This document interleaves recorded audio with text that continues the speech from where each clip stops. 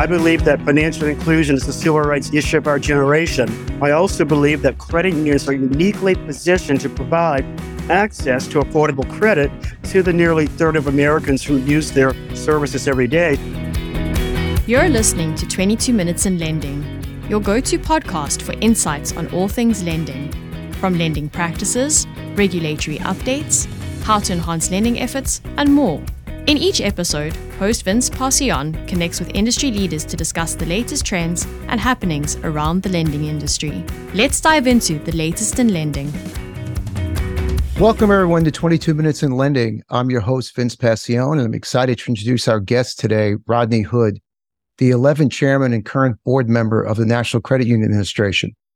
And I got to admit, it's a huge challenge to try to adequately introduce someone that has their own Wikipedia page. And given that we only have 22 minutes in this podcast, I will summarize by saying that board member Hood has accomplished exceptional work at the highest levels of both the private and public sectors.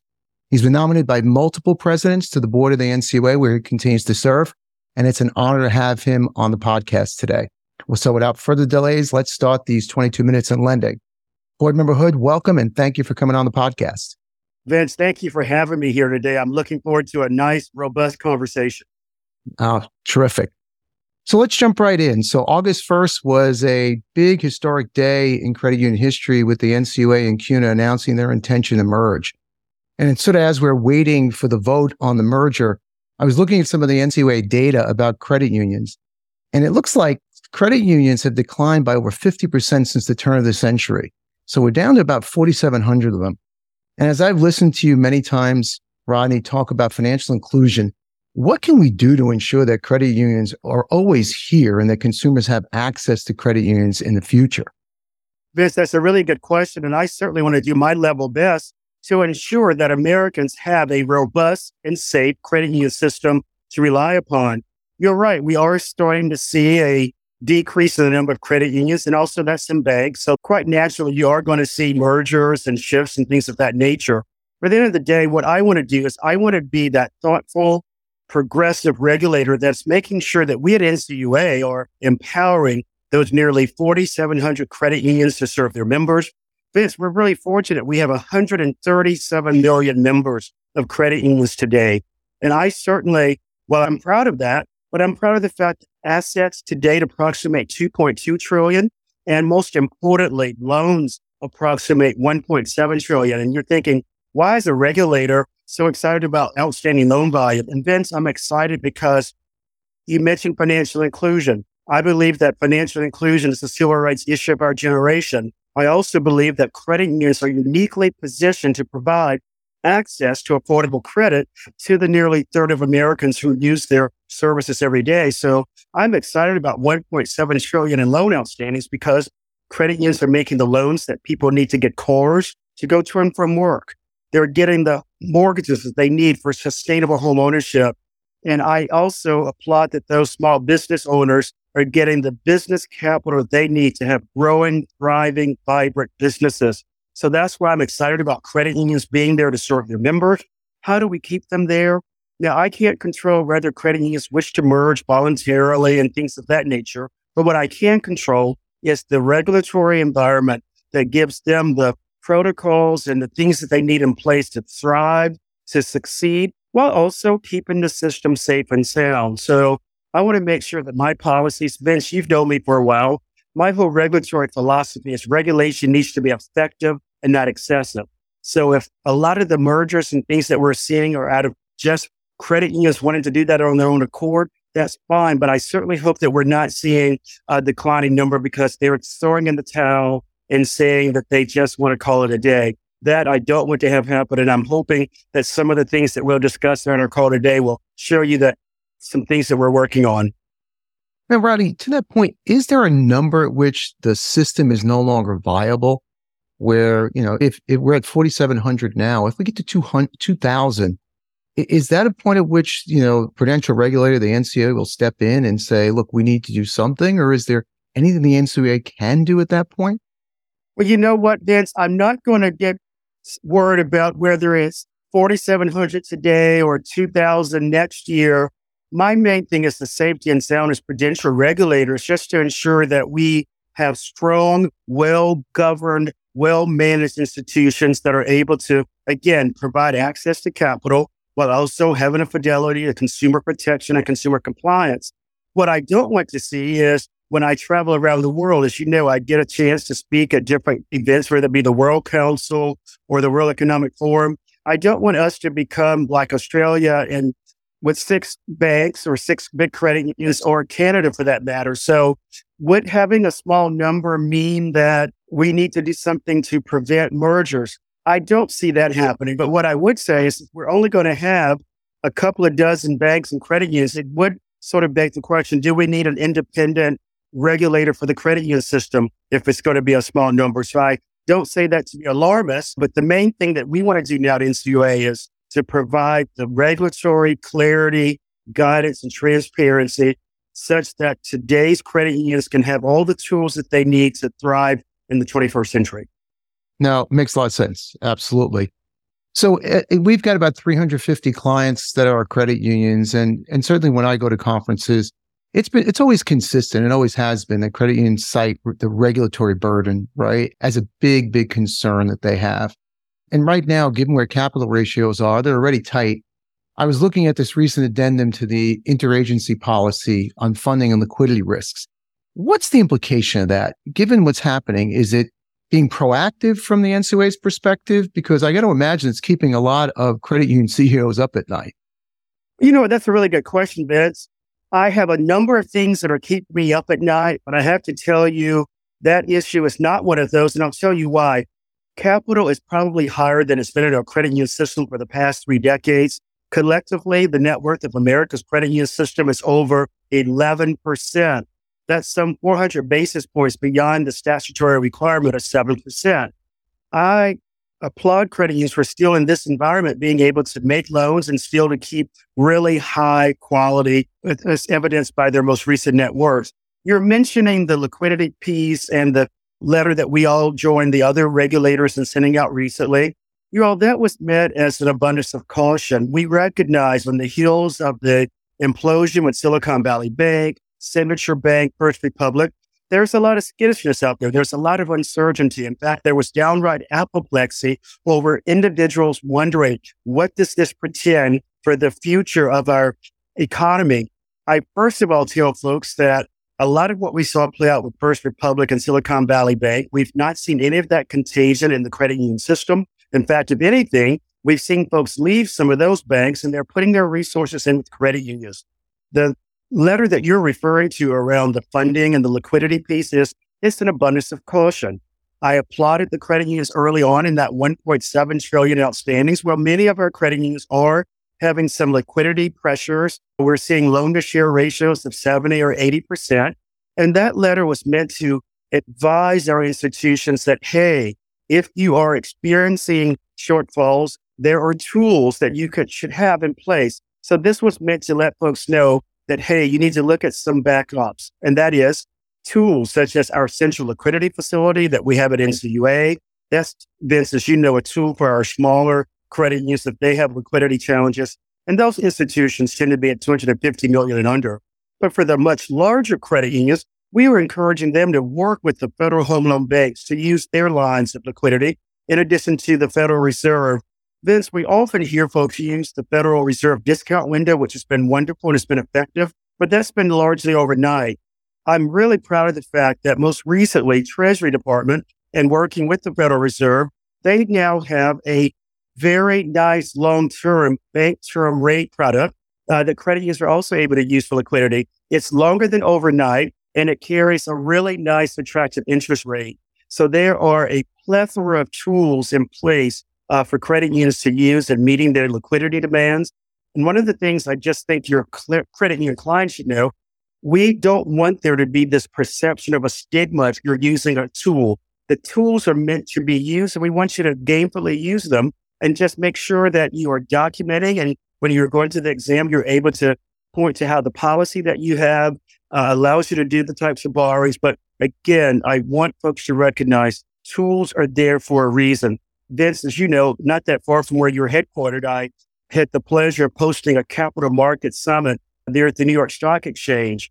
Again, it was a good day for us all. And Vince, I reiterated at that time, use the liquidity tools from the Federal Home Loan Bank, Federal Reserve. And also, Vince, we're seeing credit unions use asset securitizations, interest rate swaps, derivatives. So there's a whole toolbox that the credit union system has before them.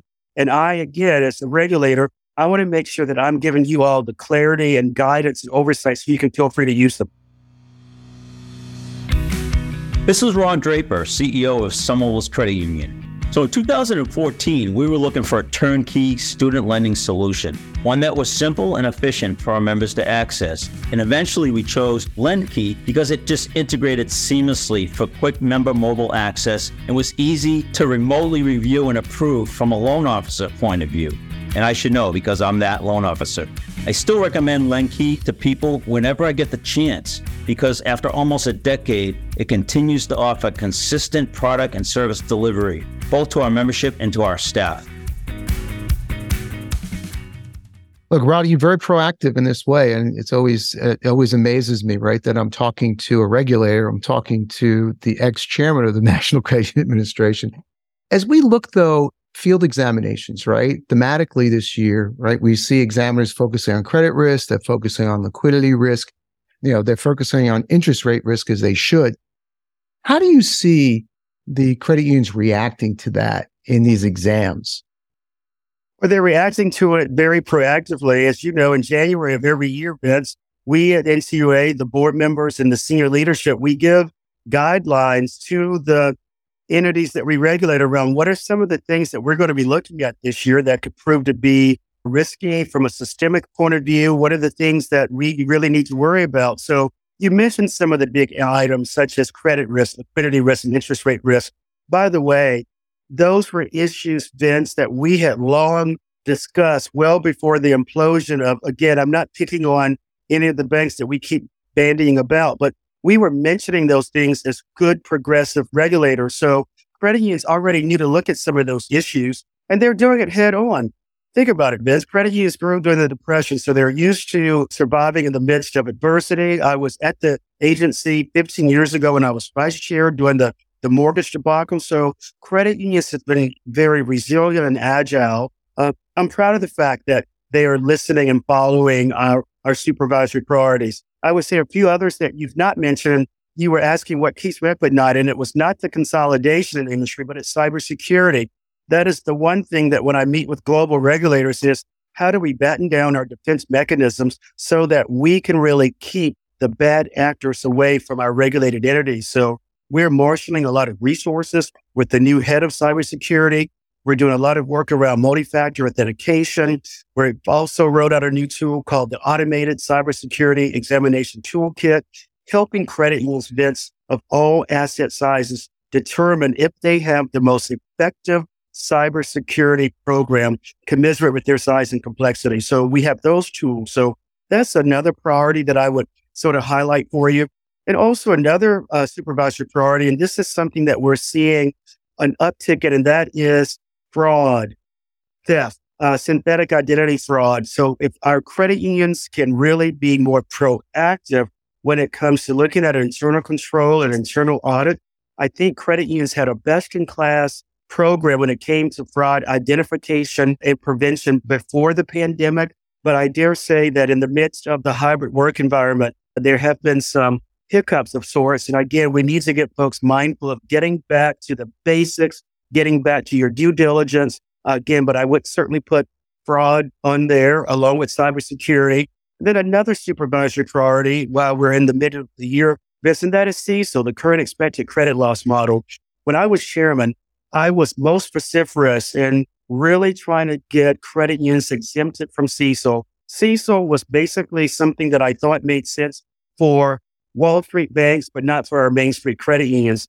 I think it was largely a response for the mortgage-backed securities debacle of yesteryear. And folks are thinking, well, now we just make sure that they're allocating their reserves and loan loss and lease losses appropriately. Well, CECL, though I couldn't get credit unions fully exempt, though credit unions that are 10 million and under are exempted from CECL because they don't follow GAAP accounting. And while the banking regulators were able to roll out CECL in 2020, we at NCUA were able to provide credit unions with 3 years to ramp up. So that means that credit unions did not have to comply with CECL until this January 2023. And in addition to that, they do not have to put their loan loss and lease reserves on year one. They will have 3 years to phase those out. So while we couldn't get them exempt, I think the 3 years to get ready to ramp up. Also, we have developed our own CECL tool, a tool largely meant for the smaller credit unions who may not be able to go out and hire consultants. So it is a tool that NCUA developed and crafted, and it really has been very specific in helping credit unions determine the appropriate level of loan and lease losses. And I'm proud to say that while we designed it then for small credit unions, we have multi-billion-dollar credit unions that are using the tool, and they have found that it aligns perfectly with some of the fancy models that they created themselves. So while we couldn't get it again exempt, we've given you resources and a greater bit of time for onboarding. No, you certainly fought the fight in delaying it and then trying to see if we can get them exempt. And we have seen the tool, and we certainly see that many of our clients are starting to use it, which is great. And that was something we were very concerned about, because it's being able to forecast loss at that rate is something that's pretty new, and having the proper tools is really important to do. So you touched on a lot, and when you come to priorities and what keeps you up at night, you touched on fraud, you touched on cybersecurity, which brings me to something I hear you talk about all the time, which is unusual to hear from a prudential regulator, which is embracing technology and, more importantly, embracing fintech. And I'm curious, when did you come to this conclusion that fintech is vitally important to the future of credit unions, and why is it so important? Well, Vince, you've packed a lot of that question. Let me try to unpack it. I sort of recognized when I was on Wall Street, as you know, when I left NCUA in 2009, I spent a decade working for a Wall Street firm that really did invest a lot in technology. They invested a lot in data aggregation and all the things that are so important for 21st century institutions. And then you fast forward to when I took the oath of office in April of 2019, I didn't see that same rigor applied to the credit unions that I had just taken an oath of office to oversee and serve as the 11th chairman. So I said, if credit unions are going to remain vibrant, if they're going to remain reliable, if they're also going to remain valuable in today's economy, then credit unions are going to need to embrace platforms that come from fintech. So that is why, recognizing the power of a large company from where I came, if they were seeing the need for it, but then what we're going to do for those 4,700 credit unions that we oversee, smallest being perhaps 300,000 that works in the basement of a church, versus another one that's the largest, that's multi-billion. No matter what your asset size is as a credit union, I think that fintech can help credit unions better serve their members. I think it gives them the ability to really exceed in terms of building trust. Credit unions have 137 million members. 6 million of those members came during the pandemic. If we want to keep those members, if the industry is going to survive in serving them, then they're going to expect faster payments. They're going to expect loan decisioning and not several weeks for a mortgage, but probably several minutes. So that is why I was able to work with my fellow board members, Vince, and other members of the agency. So we at NCUA have the Office of Financial Technology and Access. It is a group that is encouraging the development of fintechs and credit unions working together around providing needs and solutions. We have a fintech discussion series where every week we bring in a different fintech to discuss what they're doing in partnership with credit unions. And Vince, that's not to micromanage, but it's so that our examiners and our leaders have an idea of knowing what are the credit unions doing by way of their third-party service providers, because I don't want there to be a disconnect from my excitement for fintech. And then when I call the moment of truth, when the credit union is being examined and that examiner doesn't understand the role of that fintech, well, that's a huge disconnect. So that's why we have the fintech discussion series. We're looking to do more things around Shark Tanks. In my travels across the pond in London, the regulatory body there, the Financial Conduct Authority, they work fintechs in the regulatory environment to create a sandbox. So I'd like to see if there are things that we can do in that regard. How do you harness the talent of the fintech leader, but you give them that controlled environment initially to work out the regulatory impediments? So one of the things that I've charged our new director of financial technology, his name is Charles Weiss, is him being that person to bring ideas to the agency, but also to be that person that goes to the industry. So expect to see him at events, expect to hear him talking more about what are we doing to make sure that credit unions have the tools to succeed. And this is almost selfish what I'm about to say. If we don't provide credit unions with the 21st century tools that come from fintech leaders, do I even have a regulatory system to even oversee? And you were talking about the consolidation. If smaller institutions are not getting these tools to retain members, attract members, and to do it safely and soundly, then we won't have a system at all. So that's a little selfish, but at the end of the day, it's just how do we use the tools? And just as I'm talking about credit unions using the tools, we at NCUA need to also use fintech. So don't be surprised if we're doing things such as an examination tool called Merit, where we're using a cloud-based environment. Gone are the days analog, papers up to the ceilings, but now having a very streamlined, sophisticated supervisory tool that we're using. So it's not just for me to advocate technological advances for the industry. We need to do so as well. And you're going to be hearing a lot more from our agency on that. So I'm excited about the Office of Financial Technology and more to come. No, and so are we. And once again, very forward thinking. So banks have been making investments in fintech since I was at Citigroup in the mid 90s. And now we see credit unions making investments in fintechs. And as an angel investor, I always look and say, this is like movies, right? Investing in movies, right? Maybe 1 in 10 is a blockbuster, but some of them aren't going to make it. So how do you feel about credit unions investing in fintechs? How do you feel about, do the members understand that? What happens if one fails and they write it off? What's the opinion there, Rodney? You know what? If we don't have a few failures, then I'm wondering, what are we learning? Again, credit unions are well capitalized. We're not telling credit unions to all go out and go to Vegas and bet on red or whatever the number is. We're encouraging them to have an environment where they are able to innovate and to also embrace some of these new technological changes.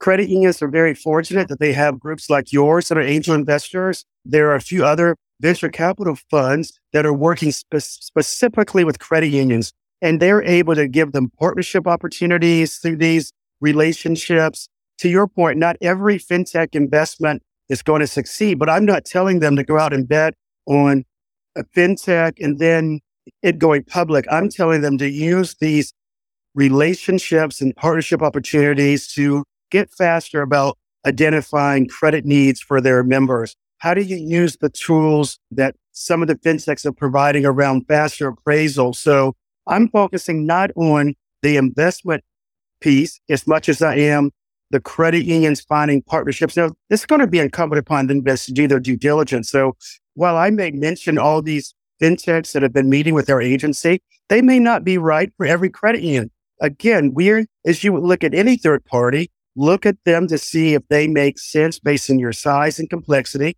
And we certainly want you to do your due diligence. But again, I'm not getting as bogged down as I should about investments and who's going to bet and when.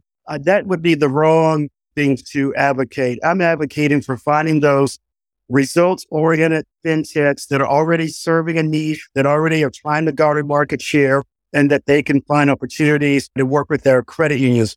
Vince, one of the things when I meet with fintechs and I traveled around, before we hired our new director, I was pretty much assuming that role of meeting with the fintechs and trying to get them better positioned to work with our agency. But I tell them, do not look at credit unions as you would banks. I tell them that credit unions are unique. It's about service. It is about building those trusted relationships. So credit unions are not banks by a different name. And many of them really appreciate that because a lot of the social entrepreneurs, I can't say all, but they're very purpose-driven. They're very mission-driven. And they applaud the fact that credit unions with that whole ethos of nearly 100 years now, people helping people. So I'm impressed with some of the success that I've seen with the partnerships. And I think perhaps a lot of that outstanding loan growth that I referenced earlier, 1.7 trillion, a lot of that I think was catalyzed by a lot of fintech partnerships. I know with the 300,000 PPP loans that credit unions did during the pandemic, a lot of that was catalyzed through a lot of fintech investments and partnerships. So more to come on that. But again, I think that if we don't provide these opportunities for credit unions, they're going to miss out on things that will keep them relevant. Well, Rodney, great way to end the podcast. Always forward thinking. I always enjoy hearing your views on the industry. And certainly on how you've been such a great champion for credit unions. So thank you so much. Really do appreciate it. Thanks so much for our listeners for tuning in. Make sure to subscribe so you can hear more of this podcast, and I'll make sure we'll see you back here at the next 22 Minutes in Lending. Thanks again, Rodney. Thank you for having me. I've enjoyed it. Thank you for listening to the 22 Minutes in Lending podcast. We hope you enjoyed today's episode. You'll find links to any resources mentioned in the show notes. If you're enjoying our show, please be sure to subscribe and leave us a 5-star review.